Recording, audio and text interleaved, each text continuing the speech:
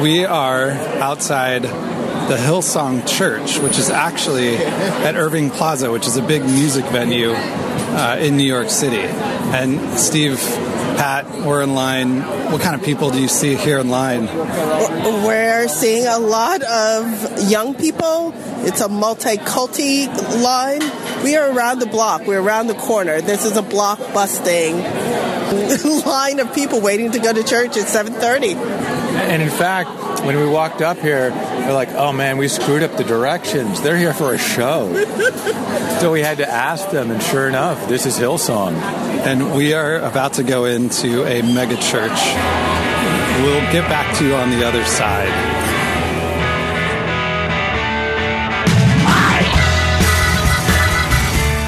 All right, this is the Pop Culture Salvage Expeditions, and all I can say is, holy my faith has been shaken. I think it came out more agnostic than when I entered. So what we did, we were just here in New York City at a music venue. There will probably be some heavy metal band, some satanic heavy metal band playing there later tonight. But all day today were services from Hillsong Church. So what is Hillsong Church? Well, oh my God.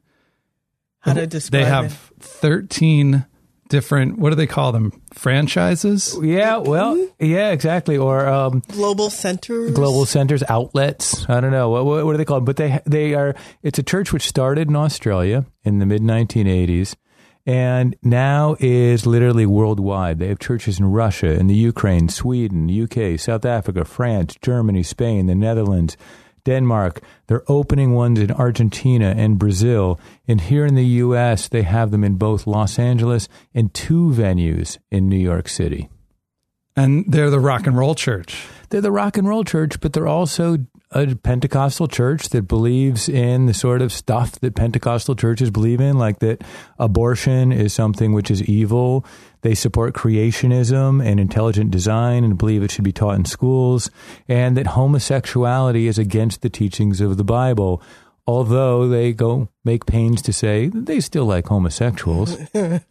Yeah, we like you. We just don't like who you are. Yeah, exactly. We like you to change. But it is a mega church. And what, the definition of a mega church is, most churches have a couple hundred people in the congregation. These are churches which have thousands in the congregation. And there's always been big churches. There's like Methodist revivals in the mid-19th century would get thousands of people over 3 or 4 days. Mm-hmm. But these mega churches are something which really started post-1950s. And in response, in a lot of ways, to television, they're spectacles, they're performances. There's, lights and sound and PowerPoints. There's something you watch more than you participate in. And it's a global phenomenon. The biggest megachurch is not in the United States, in South Korea, where they have 236,000 people come regularly to the service. Every week. How many people go to like a really big Mets game? Probably not. Well, the Mets I think it's like 30,000, right? Well, and the Mets are doing pretty well this year, so it may be 34,000. But how do you get 250,000 people together? You don't have Scandal or Empire on television?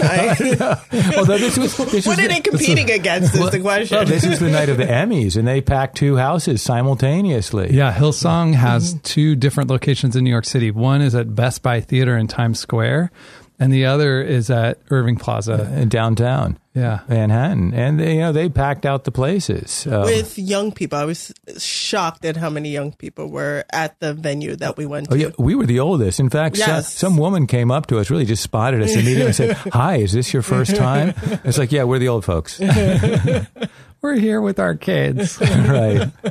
But yeah, so the purpose of the Pop Culture Salvage Expeditions is we dive deep into popular culture that is not necessarily culture that we appreciate or that we enjoy, but that is enjoyed by many, many people. And our idea here is if we are going to make progressive ideas, if we are going to make activism popular, we've got to understand the passions of people who aren't activists, who aren't progressives, try to figure out what they get out of these things, and then take those desires, take those dreams, and kind of repurpose them for the uses of social justice. So while it might be easy to make fun and ridicule of certain things, well, okay, we've seen, we got to do like 5 minutes of making fun and ridiculing of certain things. We will, but we have to get past that, and we have to try to understand what needs megachurches meet for people, why they go, what they get out of it, and then what we can learn from that. Yeah. And I would add to that, tap into any discomfort that we're feeling and kind of surface that and talk about that. Because so let's talk about that first. Yeah, because Steve's got a lot of discomfort. So I thought I wanted to know a little bit about your guys' background with religion. I know a little bit about Steve's, but Pat, maybe you could go first. Like, did you go to church as a kid? Yes, I went to church as a kid. My dad was Baptist, my mom Episcopalian. We went to a Baptist church in the Bronx. And so yes, what does that mean in the Bronx? Do they have like music and stuff? And yeah, I mean, are there snakes? There were no snakes. Though, I mean, it's in the tradition of the Black church as well. So, the choir was big. It was a big deal. It, was the highlight of the meeting. And I went up until the age of 8. And you liked it? And I loved it. Or you got dragged to it? Well, I liked the community aspect of it. I didn't like the fact that I found people to be hypocritical. And what do you mean hypocritical? So as soon as the sermon stopped, people were being mean to each other and backbiting and talking about each other. And I really grew up, both my parents were big believers in your relationship to God is your relationship to God. And you don't need a middle man to facilitate that. So I told them when I was 8 that I didn't want to go anymore because I thought that the church was full of hypocrites. And they were fine with that. That's kind of the thing that like an 8-year-old would see really clearly, Yeah. So you stopped going at 8? Yes. Okay. And Steve, church as a kid? Church as a kid. I got to come out that I'm a PK and I'm a GK. GPK. So anyway, what does that mean? My dad was a preacher. My grandfather was a preacher. So I grew up. Preacher's kid. Grandfather's preacher's kid. Exactly. Okay. And, my relationship to religion and my relationship to God is a lot like my relationship would be to aluminum siding. If my father sold aluminum siding and my grandfather sold aluminum siding, I'm good with aluminum siding. Aluminum siding's great. It lasts long. You can wash it down with a hose. And that's kind of my relationship. Some of the pricing. You could sell it if you needed to. Exactly. And that's kind of my relationship to God. It's great. Okay. It kind of, it's pretty comfortable. It's around for a long time. You can hose it down. You can hose it down if you need to. It stands up to weather. And so, I'm very comfortable with religion and I go to church every week. It's a very... So this is uninterrupted. Your whole life you've gone... No. When I was 8 years old, my parents said, do you still want to go to church? And I was like, not really. And they're like, okay, you got a choice. You can keep going to church, go to Sunday school, or you can watch Nova on TV. And I picked Nova. And I also learned not to ask my kids and give them that choice as well. So my kids go to Sunday school. And they're forced. And they're totally forced to go to Sunday school. But they also love it. We just actually came back from a 3-day church retreat. And part of the reason we go is that the kids have an amazing amount of fun because they're around other kids who aren't interested in what clothes you're wearing. They're not interested in status. And they're actually just good, decent kids. And I should say my church is very, very different than Hillsong. It's a Greenwich Village, gay-friendly, progressive activist church, which is famous probably. Judson Memorial Church. Judson Church. Yeah, and their claim to fame is it's the place that Yoko Ono did her first performances in the 1960s, and they counseled abortion. Women that were seeking abortions in the 1960s before it was legal too. So it's a very different church, but I still go to church. I don't believe in God. And I'm not spiritual at all, but I like the institution of church. I like the rituals. I like the history. I like the community. Comforting, like nostalgic? It's not nostalgic, because nostalgia would be kind of me looking back to a time. It's comforting because it's been around for thousands of years. It's something that people share. And it's something within our society of rampant consumer capitalism in New York City, striving for success and all those things. It's a place where those things just don't matter. And different generations come together, which often doesn't happen. And in a good church, different races come together. And that often doesn't happen in other spheres. So it's actually got this sense of a community outside of the back, the sort of the competitive, Right.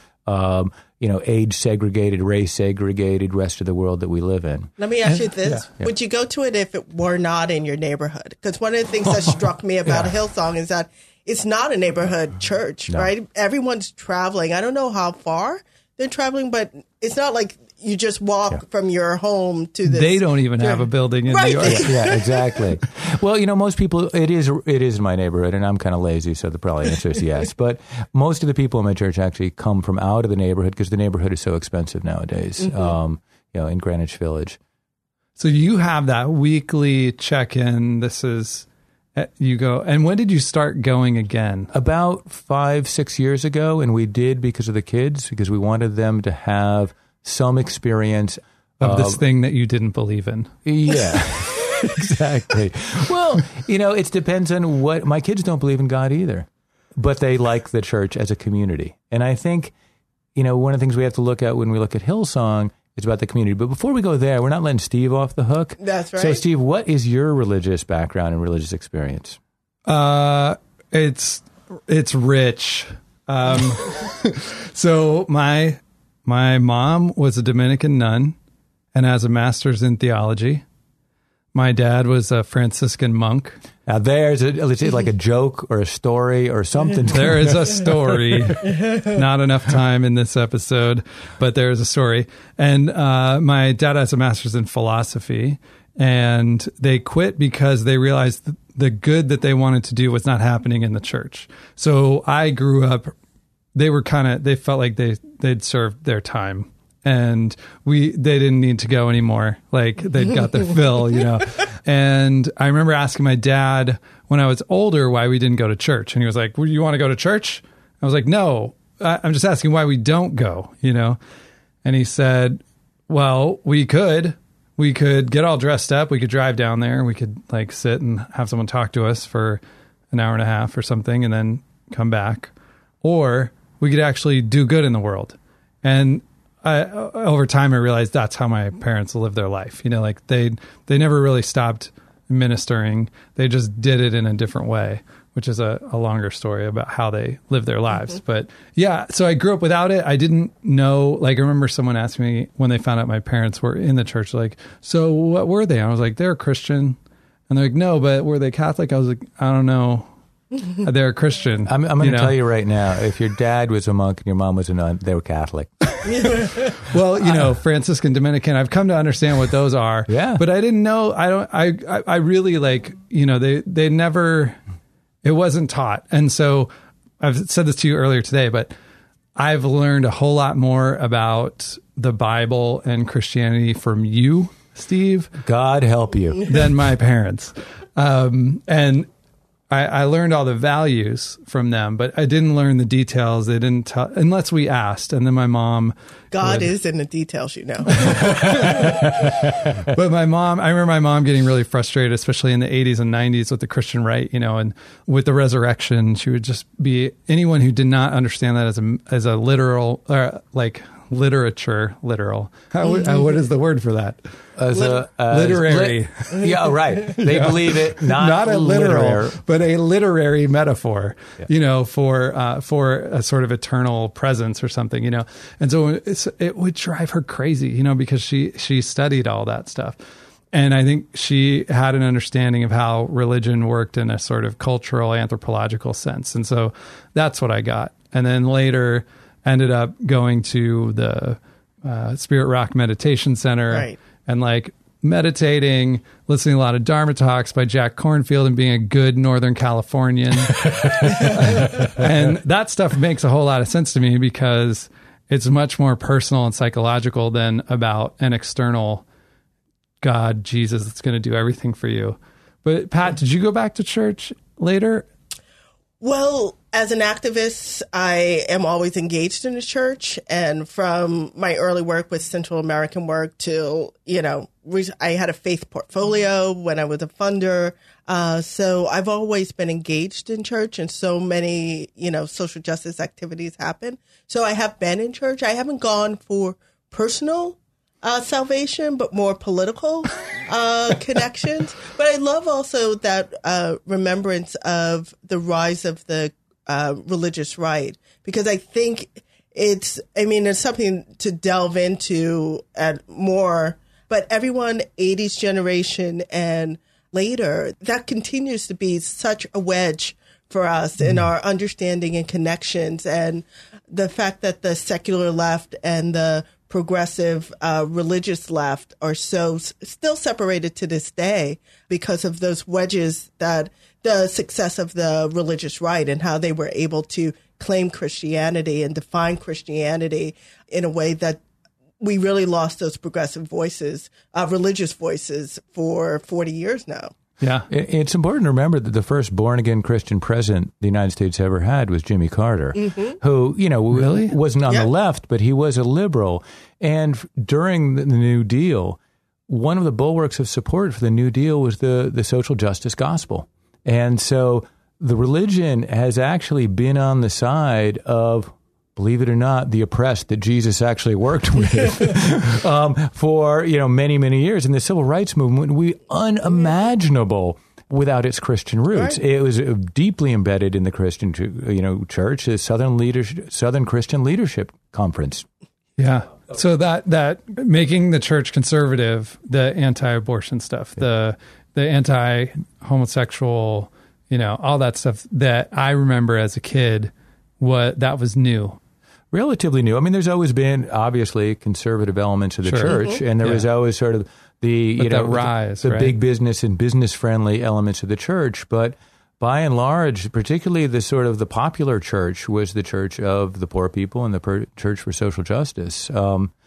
Which I feel like is what my parents were into, but also... And they would have been frustrated probably at the very time when you started to have a conservative pope, and when you started to have this sort of conservative Protestantism and evangelicism. So I think what's important before we get into what was Hillsong like is that we always look at popular culture, but religious popular culture, I think, is something which is actually oddly dear to our heart. What do you mean? At the Pop Cultural Salvage Expeditions, we're always interested in popular culture. And we may not think of religion as a popular culture, but it actually is really, really popular. According to a Pew Religious poll, 85% of Americans consider themselves religious, and only 15% don't. Now, that number, supposedly, as Patricia said on the way over, is actually increasing the number of people who don't think of themselves as religious. But that's 85% of people who actually do think of themselves religious. And some people might be like, what? How is that possible? Because we're living in this incredible bubble. But we're also including people. I mean, these are just people that say they are religious. They're people who self-identify. They're not necessarily going to church every Sunday. They may not be going to a church. They may not belong to a church. They may not even believe in God. But when asked by a pollster, do you think of yourself as religious? They say yes. Mm-hmm. Now, what does that mean for us? It means we've got to figure out why. No matter what our feelings are about religion, what our feelings are about Christianity or Judaism or Islam or Buddhism, we have to understand the sort of the whys of religion and what do people get out of it. And because this is about religion, this podcast, I'm actually going to quote from the Bible. Uh-oh. Oh, yeah. This is from Paul, Apostle Paul, in the Corinthians. I just want to point out to the listeners, he is not reading anything. This is memorized. No, I am actually. I'd mess it up if I did. I'm now going to look down. But for those of you that, were not paying attention in Sunday school, or never attended Sunday school, exactly. Apostle Paul was the sort of the ace organizer of the early Christian church. And he's the guy after Jesus died. Oh, okay. I just gave it away that Jesus died. I don't believe. No, he lives forever. Yes, exactly. Okay. Any case, after Jesus died, before he lived forever.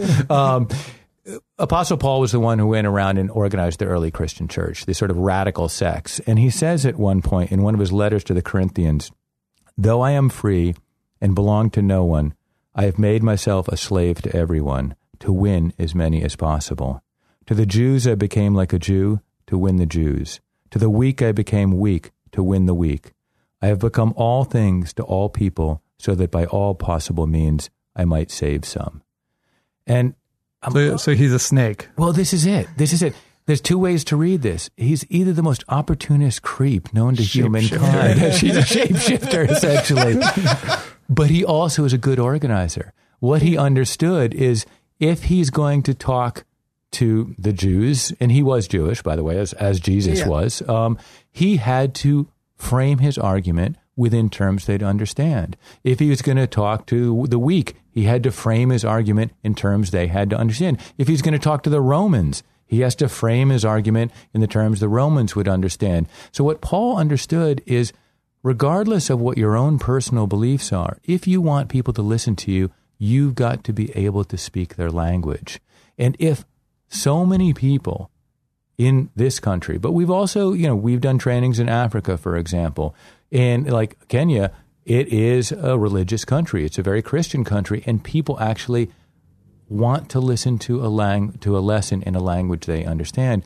And so activists have to understand the language of the people that they're talking to. And so one of those languages is religion. And I think this is where activists on the left would differ, right? So Mormons, right, are very multilingual, one of the best examples of a religious movement that is all over the world. But they learn the language in order to teach you a lesson and to get you to speak their language. Whereas left activists really want to learn your language so that we can speak to each other. And I think that there is a difference. So that quote, it has that edge to it of, ooh, are you becoming like me because you want me to become like you? And to what extent is that not cool? Right? Yeah. We want to do this ethically. Yeah. Right? Yes. Yeah. Exactly. And this is why I like this quote, because I'm not sure where I stand on this. Yes, we do need to learn pop culture so we can actually speak to people where they're at. But at what point do we start saying what they want us to say, too? And so we start to lose ourselves and lose our souls. Well, I think deep down we know this, right? And we do it. We perform it all the time. It depends on who you're around. When I'm talking in my classes to students that are between 19 and 22, I'm very aware when I'm not speaking their language, and I do my best to try to reference things that they understand and explain my language when they don't understand it, right? Or whether that's some kind of reference point or actual words or historical events they don't understand.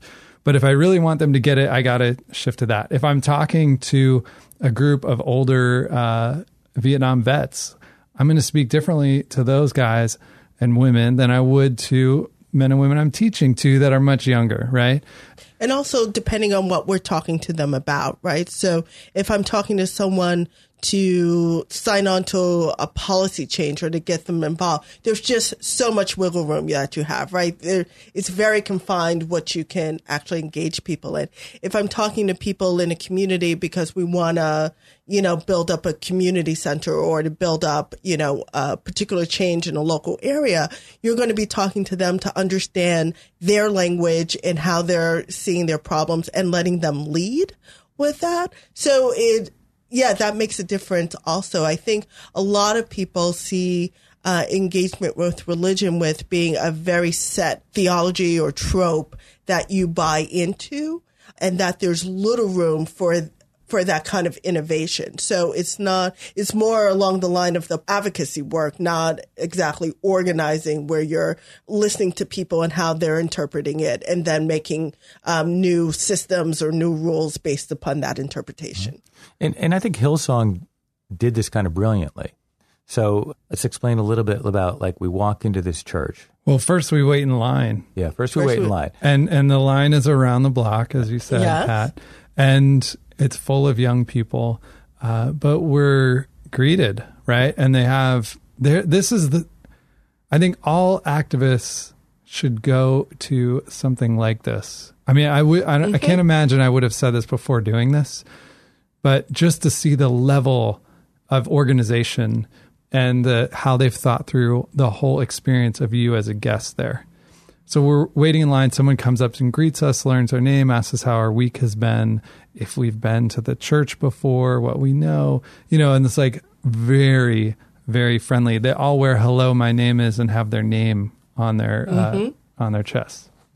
And then we get in the church and we go inside. After we're greeted by probably 8 different people. Exactly. And it's a very familiar space. That is, it's a familiar space if you're a young person and you go to music venues. You've been to one of these music venues 1,000 times before. They even search your bag as you go in, just like they're going to do at a music venue. And the lights come down and a rock band shows up. And there's awesome video behind them. Very well produced. Yes. Too. Soundstage.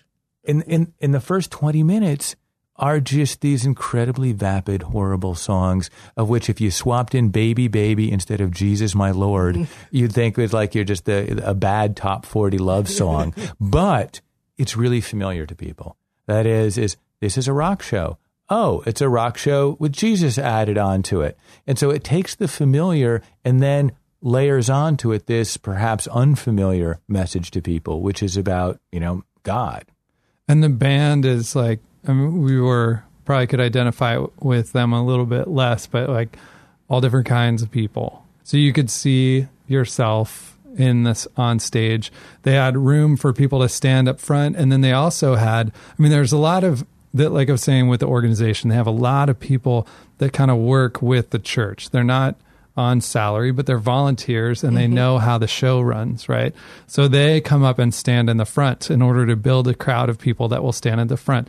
This is like, if you're doing a performance in the street, you got to do this. You got to get a team of volunteers to help sort of create the crowd that will then come.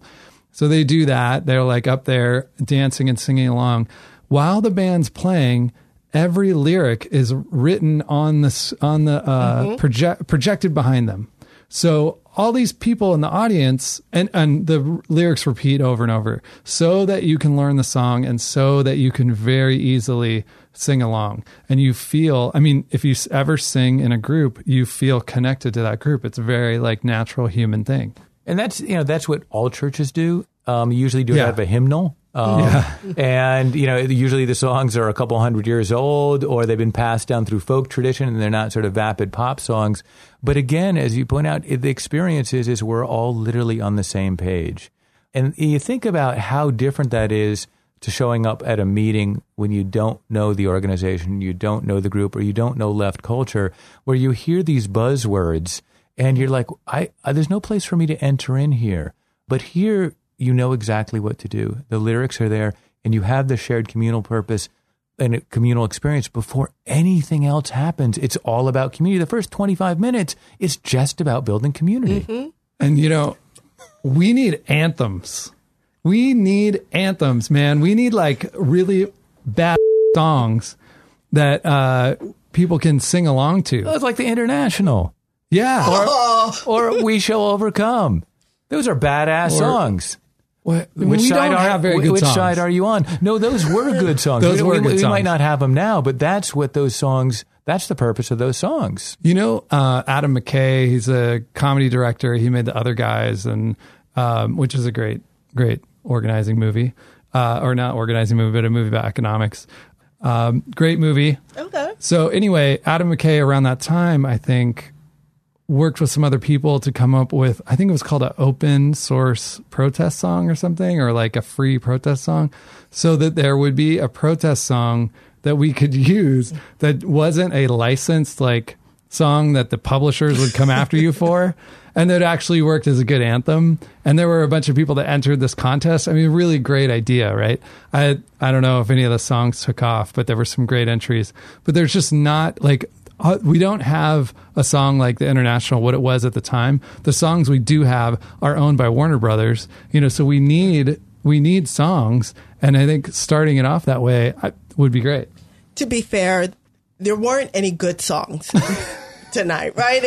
I think did the job. I think it's about just putting music out there. Right, and if we can skip to the critique, okay. That's why I've been silent. Every time I wanted to say something, I was like, "No, that's a critique." Love in your heart, love in your heart. But this is the thing for me. It's the use of music, and I don't like this. If the left does it either, even though I rarely see it on that side. But the use of the music to make me feel. Right. So the music was, they had the drums going. It was all about percussion to get me to feel something that I wasn't feeling because the lyrics actually said nothing. The lyrics were so, vague and meaningless. But the music was loud. They had, just it's inherently dramatic. It was inherently dramatic and manipulative. I made a recording that we can play right here. Ooh.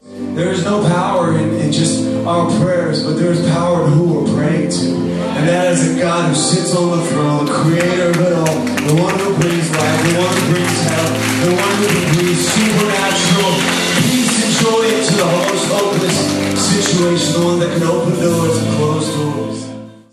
But that was, for me, one of the things that, struck me as I hate that kind of theater. I hate...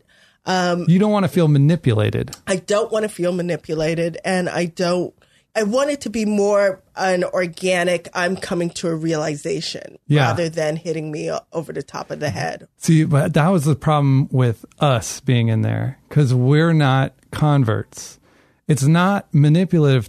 Well, it wouldn't feel manipulative to the people in the church. They'd been manipulated already. That's what I wasn't saying. But everyone starts it, right? Yeah. No one starts as a convert, right? Yeah. You have to be converted. But if you're into it, you're like, yeah, this song is the best. Like when they make that song, you're like, finally, we have this song, One of the things and maybe this is what you're going off with, is sort of, it was just pure manipulation and emotionality, is you used the words, it said nothing. And I think my big critique of this service as a churchgoer is that it said nothing. That is that this was absolutely vacuous for the first, actually from the beginning to the end. That my idea of a religion is one that poses questions, uses ancient texts, which are really hard to figure out, and then you puzzle them through, okay? But that's not what this experience was about. That's what my progressive Protestant church is about. That sounds like an academic intellectual church professor. Exactly. And this wasn't that. I think that one of the things people liked about it was that it asked nothing of you. It didn't pose any questions. It didn't ask you to reflect upon your life.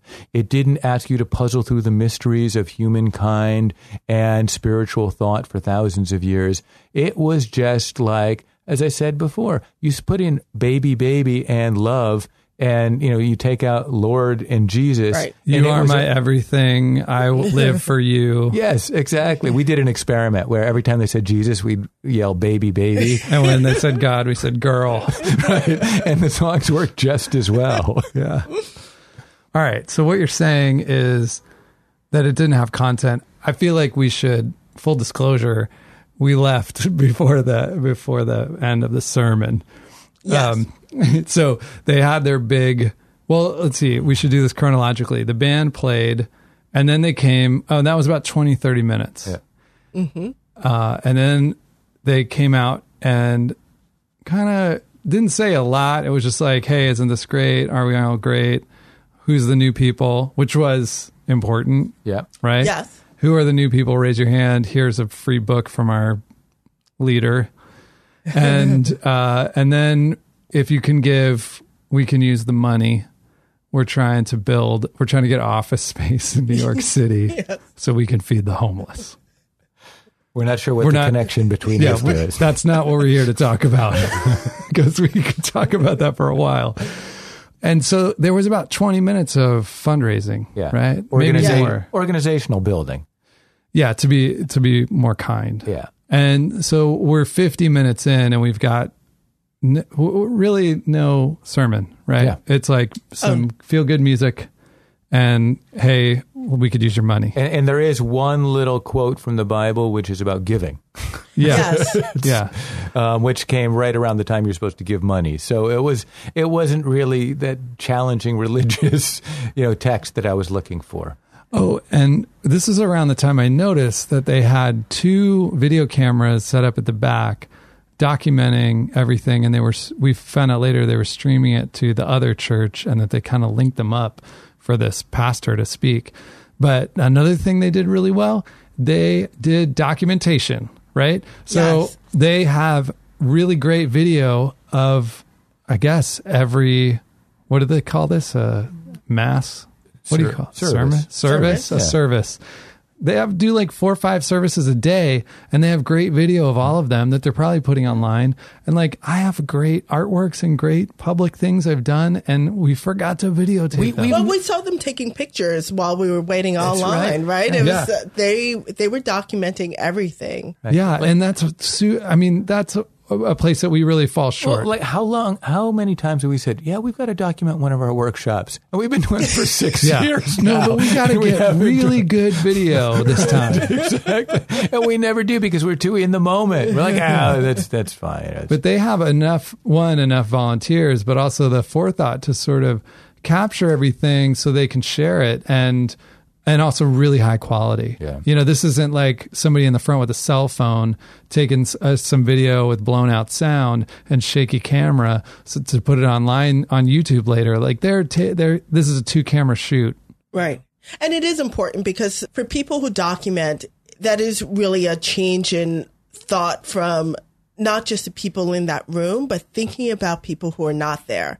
And I think that's the key. Yeah. Because they're always looking at, not everyone's here. We need to show them how great this is. We need to, keep this. So, right, even when I see people document on the left, sometimes it just sits on their phone or sits on their computer, but they actually use that footage and they get more people to participate as a Anything, result. they're communicating really well what they're doing on their own terms. They're not asking the press to come and to do their take on what they do. They're putting out their own content. We all know this is important, but they're doing it every single time.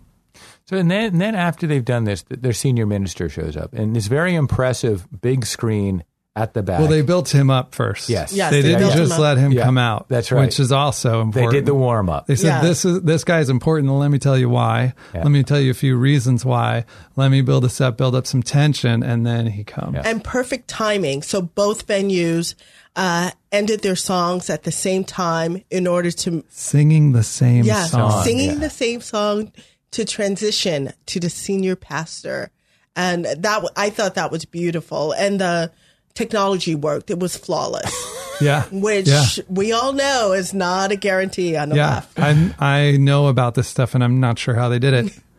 They had also, we were fortunate enough to stand in a place where we could see their screen, what was showing to the people on the stage. And they had everything timed out to the minute, and they pretty much hit it. They were never more than a minute off of their timing. Also key, right? Like to run a meeting on time. How many have you been listening to this? How many have you been to a meeting that does not run on time? Yes. Most. And you saw the clock when it went over. The numbers turned red, and you Yeah, saw started how much counting up. over you were going.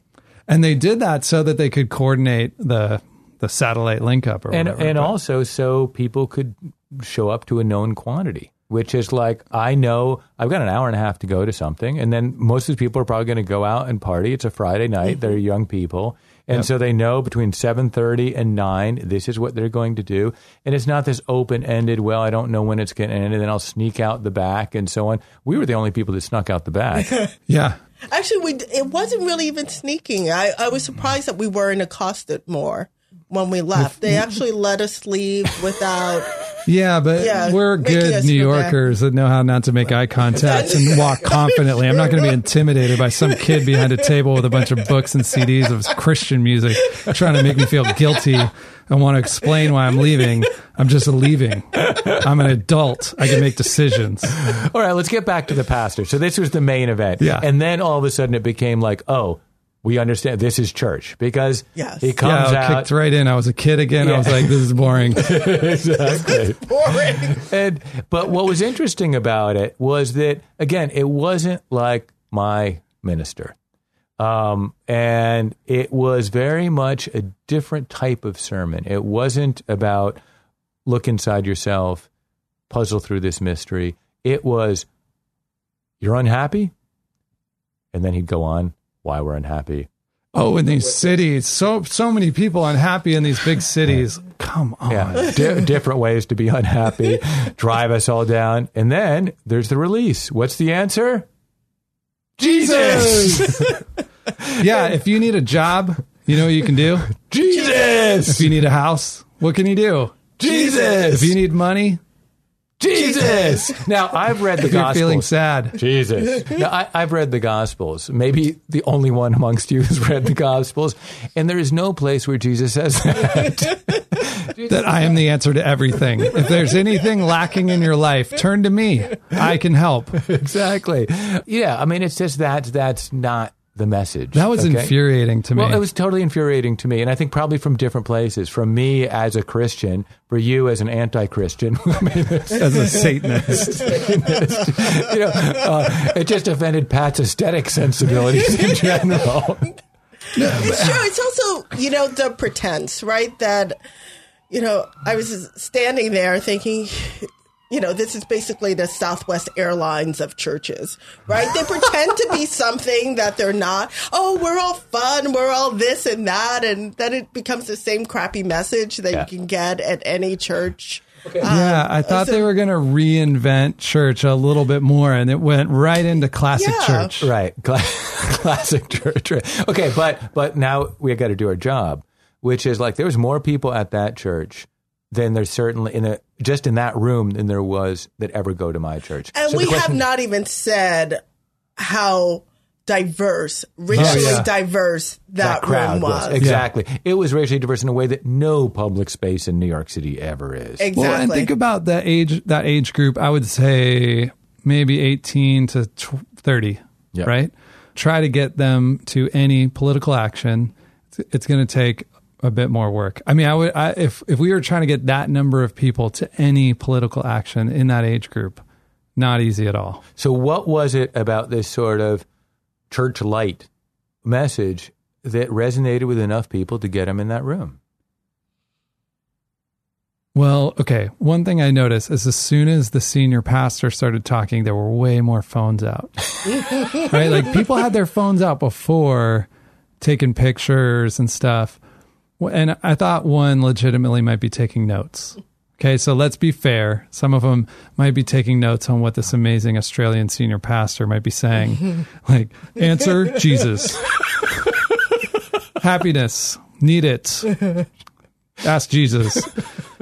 Type. Save into notes, right? So that might have been happening. But there was less engagement. Also saw someone starting to nod off. Okay. So maybe that wasn't the draw. I don't think that's the draw. I think that's the oh yeah, and we have to do this part. Okay. Right? Okay. So what if we worked with that for a minute? The draw is something bigger that's happening in that whole space between the music, but let's say I'm going to say it's probably more the community and feeling like you belong. Yeah. We should say when we walk in, there's huge signs that say welcome home. And if they have a brand message, it's about welcome home. This is a big anonymous city. You come here, you're going to find friends. And the leadership also was super accessible. They identified who those people were. They wore name tags. They would talk to you if you wanted to talk to them, and they were around and visible. And I can't say that that's always true at every sort of political or creative thing I've done, where it's like the more important the person is, the more inaccessible they are. It was the exact opposite of that. And you can make the assumption, because of where we were, that a lot of these young people are NYU students. So I out didn't of think about town, don't have their families here, at a very lonely, scared moment in their lives. It's New York City. They're already going into debt for being in school here. This is free music, free M&Ms, free water, right? And it's also a space where that was the most young men I've seen in a space as well. I mean, I think it was a nice even split of young men and young women in that space. So that's also something that you don't see as often. I tend to see more, I would say more women in religious services than I see men. But this was actually an interesting space where it seemed, if not more young men, then at least even. So what lessons can we learn from that? This is one of the things that pops up for me, right? This is a space where people are able to be vulnerable in public. Where we don't allow that, right? If you're at work, no one cares about your personal and sing out loud. traumas or what you're going through. If you're going to a political meeting, if you're feeling anything, you're going to put it within a political systematic framework in order to deal with it. This was a place that people could talk about being sad or being depressed and express that in a way that's accepting, and they don't have to do it alone in a dorm room.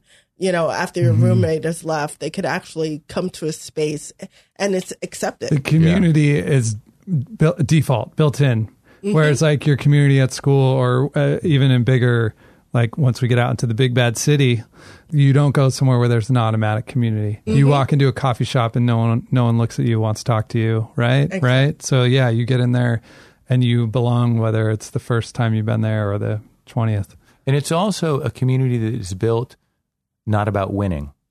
And if you think about in a place like New York City, which just celebrates winners, it's basically a community which the default is we're all losers, we're all sinners. And of course, the solution to that is Jesus. But but let's leave that aside. The default is, following up on what Pat you were talking about, is that it's a place where it's okay to be devastated, because that is what the message is. We're all devastated, and that what an odd space in a culture which celebrates, never let anybody see your weakness, always put out that front face, lean in, and so on. And this isn't just in New York City. Like they're in Paris, they're in London, they're in Sydney, they're in Moscow. Yeah. And I imagine every city can be alienating. And what's frustrating to me is that, it's fine. I don't have a problem with people finding community in any place, right? And if they believe in that stuff, cool, hang out.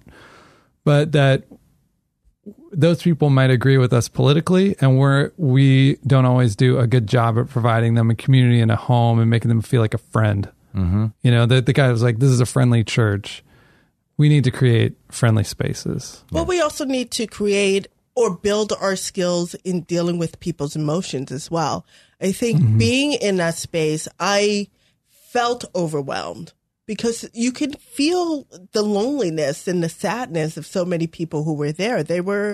So many of them felt lost I picked that up, and I think that is really hard to deal with. And we're not trained as organizers to deal with people's emotions. We're trained to deal with people, how to get them involved in campaigns, how to get them to sign petitions. Right? We do not talk about people's feelings or delve into that aspect of how to relate to people. And so building a healthy movement, you have political objectives. If you really want to achieve those political objectives, you also need to create space for the human beings in that movement and their emotions and their sense of community and identity. Yeah. Why do you say that? Well, I think it depends on what you determine is a priority and what you're working on, right? Okay. Campaign work is about winning. It's about winning sometimes in very short periods of time, right? Because we're going to have our liberal mayor for just so many years. We're going to have this particular Congress for just so many. So we have to move fast on this. But involving the whole human being is such a messy endeavor to go into. And we're not talking eternity, right? None of our campaigns are the long-term, religious timelines. Thousands of years. Yeah. Exactly. Yeah. So when we talk about the whole human being, I think we also need to be thinking about in what context we're talking about that. It sounds like you think there's a boundary. Well, I think there's an inherent obstacle with doing work in a political realm. You can't take on people's psychological issues and every crazy person that walks in that needs attention, right?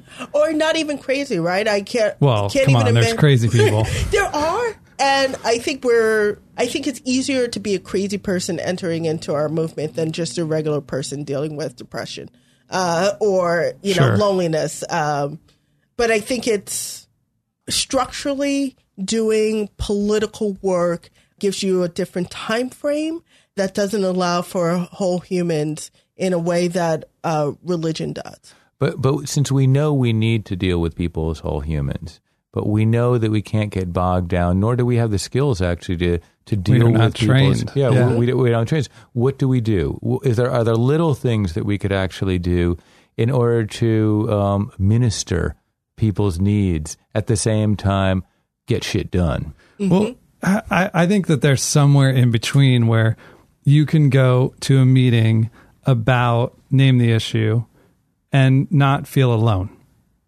right? And feel like the skills that you have in your life outside could be useful and would give your life a little bit of purpose and meaning, right? That ultimately we are talking about similar things, hopefully with the best religions, which is like life is about helping other people. Mm-hmm. And I think another minimal thing we can do is greet people. Yeah.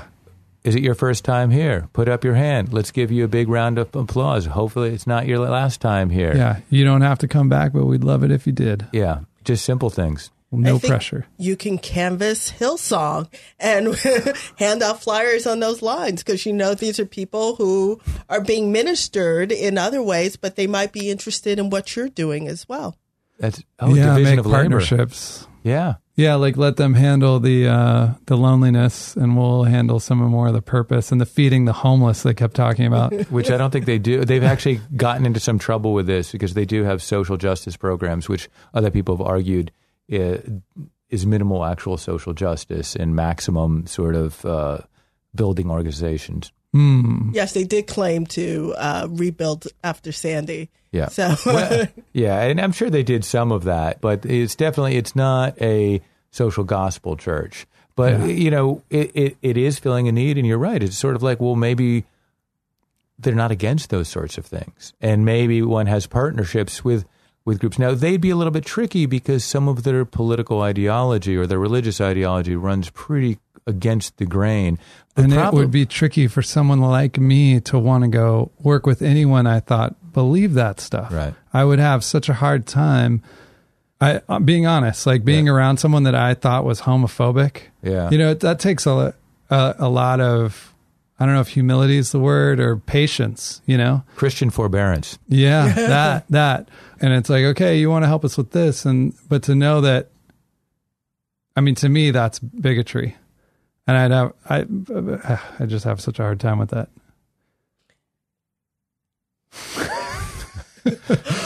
Damn, bottom line. There you go. You have hatred in your heart, Mr. Lambert. I know that I would need to. You could also think about it as if you're dealing with the Episcopal Church in 1975, right? It's churches evolve, just as people evolve. And it's interesting. This is for another conversation, but I am fascinated about how headstrong some of these conservative movements continue to be homophobic. And I wonder how long that's going to last. I can't see that extending beyond another generation. Right. Well, that has to fall off quickly. Look at the biggest religious organization in the world, the Catholic Church, and think about how much has changed, if not in action, in rhetoric, in just 2 years. Things really have shifted. In the megachurch movement, Richard Warren of Saddleback Church, who's a huge church in Orange County, says he had an awakening at one day. He woke up and he realized, wait, I'm not doing Jesus's work. And so he has actually put a lot more of his ministry into social justice work. Still homophobic, still anti-abortion, but the emphasis of the church is actually on feeding the poor, helping people with a disease and AIDS and so on, as opposed to, stopping abortion or, healing homosexuals or something. So things do evolve. And Hillsong is just a church which came out of the evangelical movement. They have that baggage. But I guarantee if we asked most of the people in that audience, what's your stance on homosexuality? I don't think they would toe the party line. Yeah, and I think like I said, I would have a hard time with that, but I also know that's part of what I got to do, right? Like I can't isolate myself and hang around only people that believe in what I believe in, and that exposure to other ideas is good for me and for them. And so if we can find one thing we agree on and work on that, and then, agree to disagree on something else, but still hear each other and realize we're both human beings, right? That's how people shift and come together on stuff. And I don't know how I would move from where I am at on believing that you should accept people for who they are, when they're right, whatever sexuality they have. Because just to nuance a little, exposure to ideas versus exposure to hate, right? So there is a difference, and hate should never be accepted and should always Thank you for yes. right. But I think it's also, we need to be thinking more as activists around how do we build up our supports for going into those conversations or entering into those relationships where we are being challenged. Because I think there is a big fear that, what if my relationship with them actually changes who I am and changes my values or changes my stance? And I think we would be more willing to enter into the unknown or enter into relationships with people who are not part of our clan if we did it with more intentionality and had an understanding of how we can be supported or support each other as we do that. Mm-hmm. Yeah, I think working with people that we disagree on like value stuff, right? Mm-hmm. It can be really exhausting. Yeah, this is my position with the set of ethics I have, but I find certain views just backwards, and that it takes so much for me to explain, like to get you up to speed with where I'm at. It's like, how many times do I have to do this, and why do I have to do it for you? I don't know, maybe that's the job for a more progressive church, right? It's like to do that kind of teaching. Hopefully education is doing that. That's what I'm doing when I'm teaching. But, I think that there's two things going on here. One is, how do we support ourselves so we don't lose our soul? But the other part is like, how, going back to what we were talking about at the beginning, how do we speak in a language so we can actually have conversations around issues like, say, homosexuality? And one of the ways to do that is not around using languages of human rights and not using languages of equality, because that's not the language they're using. The language they're using is a language of love and the language of forgiveness and the language of acceptance. There's nothing in the Gospels that says a damn thing about homosexuality, but there's a lot of stuff about loving your neighbor, loving people, and love will solve the world. And so the question is where do we have our conversations? And that's not even being instrumental and being creepy like Paul. It's just trying to understand, what are they open to listening to? What are we open to say? And then we can leave aside the whole host of things like the begets and the begottens, which we have no interest in getting into. Yeah. I think what I'm imagining is that really exhausting process is actually when things turn into like a confrontation or a conflict. But what you're describing is not like, let me teach you about this, which we know doesn't work, is talking, meeting them where they are with what they understand and what they know, and then helping to connect the dots to the issues that we care about, like equality. And making sure we don't slip into the creepy Paul, which is saying things we don't believe into in order to try to sway people over to our side. And that means keeping a sort of center so we're not just shapeshifters. but finding the thing in languages that other people use that we can agree with as well. And languages that we use too, but probably not with our political colleagues, but that we use with our kids, with our parents, with our siblings, with our friends. We usually don't talk the same way that we do around when we're having a meal as we do when we're in a political meeting. So I don't think it's that foreign to most people. That was a weird thing about that church, is like the little exposure I've had to Christianity stuff. And again, most of it is from you and my parents. But it's a wide range of Christian thought. Yeah. Jesus is this model of acceptance, right? And like a sort of like something you want to aspire to be. Ass-kicking acceptance. Yeah, though. I mean, to be so forgiving and so wise and so, loving, well, right? And ass-kicking too. And ass-kicking and poetic and whatever, right? And such great hair.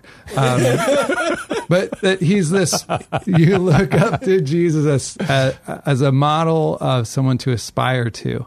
And that this turned it around where it becomes this abstract thing where it's not Jesus, the person, but the idea of Jesus and letting Jesus into your life, letting God and the Lord's light and blah, blah, blah into your life. And that is what you're supposed to do, because that solves all your problems. Yeah. Once you accept him and you have this external abstract force that's taking care of you, you will be okay. Right. Well, exactly. It's the difference between I got Jesus in my back pocket versus like, oh shit, I got to step up my game because I've got, if I believe in this guy, I've got to actually follow what he says. I think that's what that's the connection to me between Buddhism and Christianity is like the bodhisattva thing, like pledging to do the impossible, to heal, or to pledge to. I like pledging to do the impossible. Yeah, it like really is an impossible pledge, and we have show notes on the site for this show, and I will put the bodhisattva vows into the show notes. But it's like it's like you take on this impossible thing. Like, I'm going to accept the pain of everyone. Yeah. I'm going to, feel joy for everyone and love for everyone. Beings are limitless, and I will something for all of them. I will do things for all of them. Right? It's like this impossible thing. And that's a reminder of like, that's what I aspire to. I aspire to do that impossible thing. And there are schools of Christianity that have that with Jesus, where like, I'm going to aspire to do this impossible thing. And that's the model I know I will never achieve, but boy, will I work at it. And that instead, this flips it around where this is just the solution. And I feel like there's something wrapped up in that, either the way they're doing it or the way I'm describing. Well, I think it's a consumerist model of Christianity, which is like, wash your hair with this shampoo and everything's going to be awesome. And I just felt, and that's why that sort of stuff rubs me the wrong way. Yeah, maybe you're right. For me, also being in an evangelical space also was weird. And I know this from just the religious right, but the elevation of Jesus over God in a conversation is always something that strikes me as so weird from my own religious upbringing, because it was God that was the main talking points and events, and not Jesus, and not the conflation of the two. Right. And that Jesus, it's just Jesus, it's Jesus as Lord as opposed to Jesus of Nazareth. But, that's liberation theology versus, the evangelical Protestantism. But what's good? I feel like I've become more fluent in this through the workshops we've done, having to do a little bit of research on my own and learning how you describe it, is that when I'm in front of the Capitalism Works for Me sign and people talk about Jesus, I can talk about Jesus. And I can talk about it from a way where I'm fluent enough that I can challenge some of their ideas and get them and speak with them about it, right? And that has been really helpful. And I think that could be something that we could use. It's like, I don't have to agree with their take, every church's take on it. We don't have to agree with, you don't have to believe in God or Jesus, as a resurrection or whatever, or as a savior, as a Lord, but understanding enough to be able to speak about it. And if I was around more Muslims, I would need to know that, and I would do that. And I guess this makes me like the Apostle Paul. I just realized I was re-quoting. But no, really, I have found that really helpful. And I guess it's like what you're saying, Pat, as an ability to have a conversation, not as a way to manipulate someone. Right. And it is, when you think about it, all the things that we can disagree on in the secular world, that we're able to disagree with it and not get the emotional hurt that once we bring Jesus or religion into it, then suddenly the walls come up and we find that disagreement as something that seems impossible to get over. Yet we're disagreeing with our allies all the time. We're disagreeing, on philosophy, on tactics, on messages, on so many things. But I think this, again, the power of religion, especially in American society, is so strong that it's hard for us just as individuals to deal with that difference in a way that usually ends up in productive conversations. Mm-hmm. I found that when I can pull any Jesus thing or Christianity Bible thing out, and the people I'm talking to that have already referenced the Bible or Jesus or something about their religious beliefs relating to Christianity, as soon as I can seem to be able to speak to that, they kind of soften to me. They're like, oh, okay, well, we have that in common. And if I have another take on Deuteronomy and how we should not take advantage of people and pay them fairly, and that's in the Bible, and I think that's true, and they're like, yeah. Whereas if I was like, well, tried to just talk straight about wage theft, they're not going to have a connection to it, right? Mm-hmm. But if you quote Deuteronomy, they're kind of like, yeah, I get that. You're my kind of guy, You are becoming like the Apostle Paul. Okay, so this week, I want to know the thing that you're most excited about. I've been inspired personally by our religious experience this evening, and I have two sort of related things I think are worth checking out.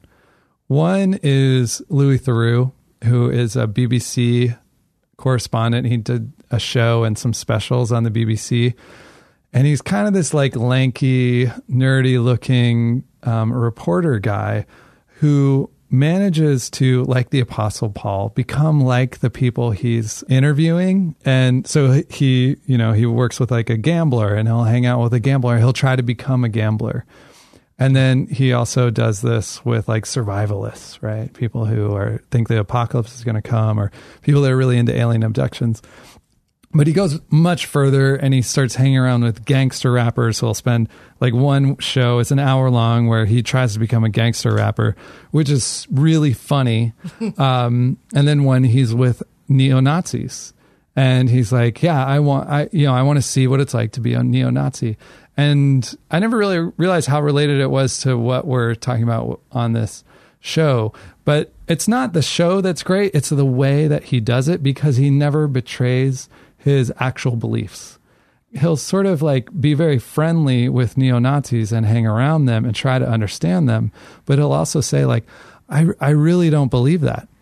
I really can't, I understand what you're saying about this, but I can't go further than this, And he does it with religious groups.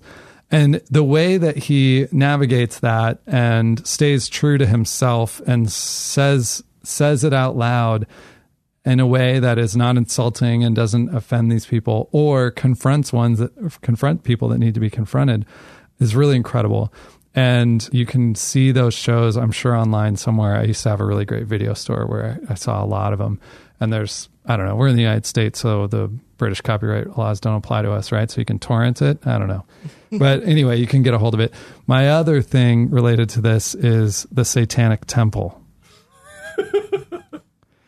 The Satanic Temple is building off of the Church of Satan. And if you don't know, both of these things are kind of, in a way, just massive pranks to offend square people. But the Satanic Temple is being very clever and creative. And if you're into creative activism, I would definitely recommend checking out what they've done.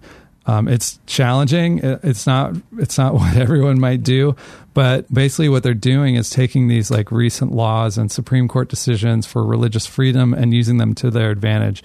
So one of the things they've done is created their religious reproductive rights for people that belong to the Satanic Temple, which means if you go into to have an abortion performed, the doctor is required to read you this thing about, life or whatever that's basically based on religion. And you, before they can read that, can hand him this card that says, I belong to the Satanic Temple and you do not have the right to read me this. And that holds up as an expression of your religious freedom and can be defended in court. And so they're using this sort of, I don't know, the fear of Satanism and stuff, but they're also sort of saying, like, if you want these freedoms for your religion, you need to give them to all of them. So be careful of how you mix this church and state stuff. Another great example that people might have heard of is they're creating a statue of Satan to put next to the Ten Commandments statue that is in front of a public courthouse somewhere in the South, and they're paying for it. So the idea that the city government or the county government can't afford the sculpture is not going to be an argument. It will strictly be about what is appropriate in a courthouse, and then they can argue their religious angle. So it's very creative, very sort of, if you're a lawyer, you'll really like the Satanic Temple, but check it out. There's a lot of their projects are online. So Pat, what about you? What are you excited about in relation to this? And that's a great example of a resource I have never heard of. So I will use two as well. One is pop culture and another is movement. The movement, keeping with our theme of religion and church for this week, we spent a lot of time talking about progressive religious movements in the past, and I did want to highlight and lift up the Moral Monday movement, which is some of the most exciting organizing. One of the tens of thousands of people are coming out in places like North Carolina and Georgia and Ohio every week to celebrate and advocate within a morality framework using using the Gospels, using a religion, and connecting with secular folks as well around, how conservative policies impact people's lives in a negative way, and really linking that to, many religious practices of how they go against many religious tenets around fairness and justice, especially for the poor and marginalized. So if you, I imagine this happens on a Monday. Yes. Right? So I go on a Monday, and then I go to a church or something? No, you go to a demonstration space. You'll be out in front of the Capitol. You'll be demonstrating outside, but it's Moral Mondays. So it's just every week there's some action performed during a legislative session. Yeah, and it's particularly effective in the Deep South, in which God is often used as a justification to cut programs in the poor. And it's redefining it. It's redefining it, and it's using a moral language to kind of just shift the sort of political language, which always has the sort of appeal to religion, saying, well, if you want to talk in that language, we can talk in that language. And it's giving a sort of political outlet for churchgoers. Yeah, sounds like, and for secular people as well. Yeah, so it's a great like combination, and we could do a link to Moral Mondays as well. Oh, yeah. For people to in the show learn notes more about. At artisticactivism.org/category/podcast, I think. Anyway, you'll find it. Artisticactivism.org. We'll put all the links and stuff up there. So what's number 2? My other one, since we're back in September, fall season, and The Good Wife is coming back soon. And I think, again, this is a great example of a show that deals with God and Jesus and religion and secular people better than any other show I know out there right now. I don't know anything about this show. So The Good Wife is entering into, I believe, its 7th season this year, and it's with Julianne Margulies, and it plays on so many of the stories of the wife of a high-profile political man who's cheated publicly, and what happens to the wife who has to play the good wife in public. And so this show takes a look into the life of Alicia Florrick, who is actually an atheist and has 2 kids that she's raising, and one child, Grace, becomes Christian and she starts going to church, and she and her mother disagree on this, but in a loving way, in a respectful way. But you see the difference of how you can be someone who doesn't believe in God, raise a child who decides to believe in God, and that power dynamic shifts of a child versus a parent. I love that kind of dynamic. And then just the conversations that they have around coming together and morality on both sides, but morality coming out with the daughter seeing it through a Christian lens and her mother seeing it without a need for religion in order to have that. So those are related to this. If I can add one more thing. So should you start, if I was to start watching this, should I start watching season 1 or could I just jump in? Well, I have OCD tendencies, so I always say start from the beginning to fully understand. Yeah. All right. And it's, I would say, for me, it is the best written, best acted show out there. Next to Empire. No. Empire is the most fun show out there. Okay. Steve, what about you? What do you got? So since political campaigns have become popular culture, evidenced by our wonderful candidate Trump, my example has to do with political candidacy in this election cycle, and it's Bernie Sanders, Democratic Socialist Jew, going to Lynchburg, Virginia, to speak at Liberty University last week. And it was great. It's exactly what we're talking about. He didn't lose his soul, but he spoke to these evangelical Christians. It's the largest evangelical Christian university in the world.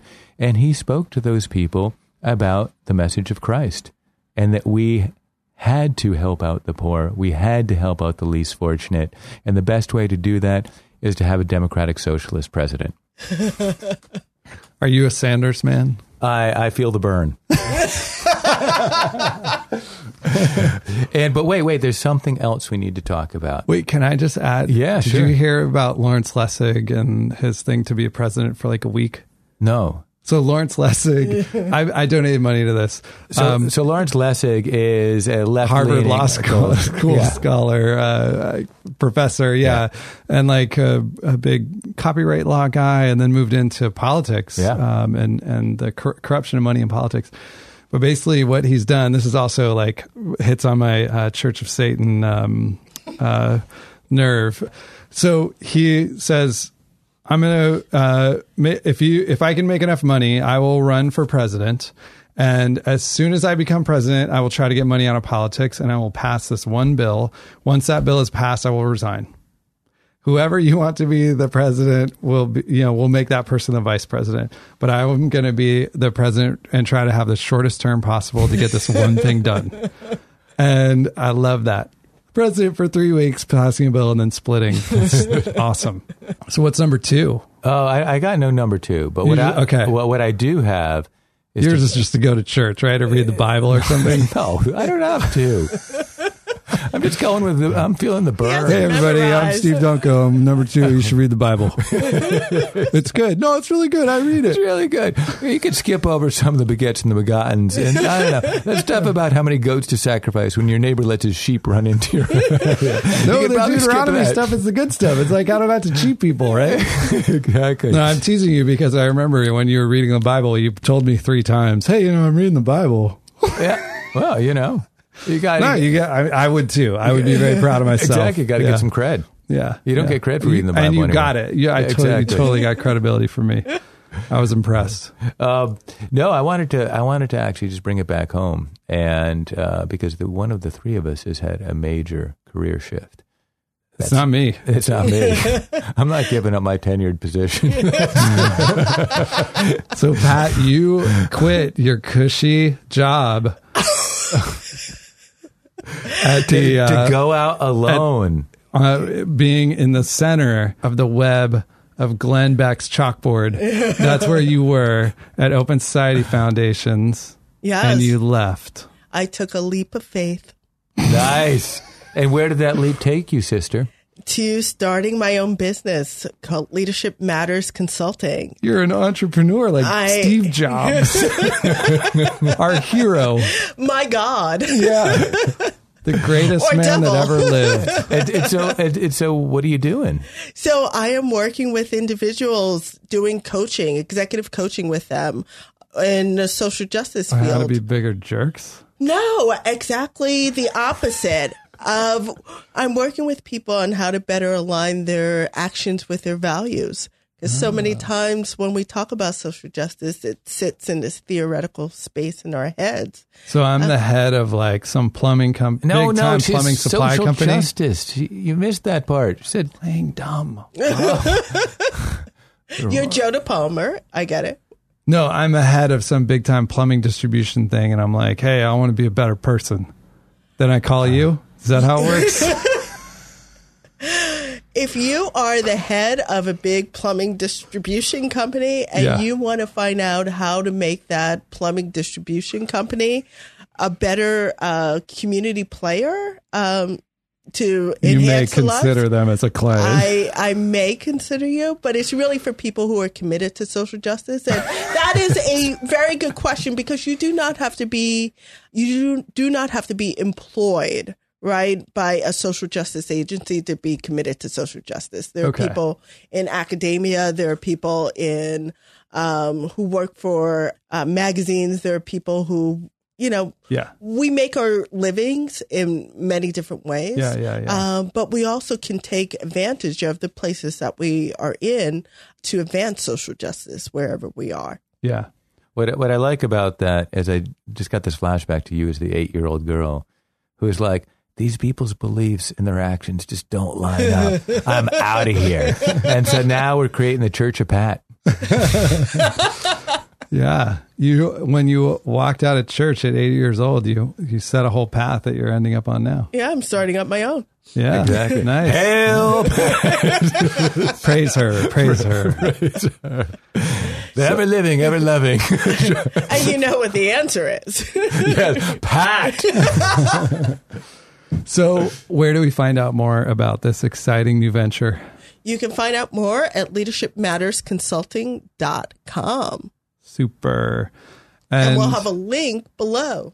Cool. Yeah. There will be in our show notes a link to this. So we'll have we're going to have all kinds of videos and stuff. And if you want to find out a little bit more about all the things we've talked about, the Satanic Temple, you want to look into that, right? Like, how are you going to remember the Satanic Temple? I guess you could just search for it. Clear your cookies after, But please. if you wanted my special Steve's links that select satanic information, we'll have it in the show notes on the artisticactivism.org site.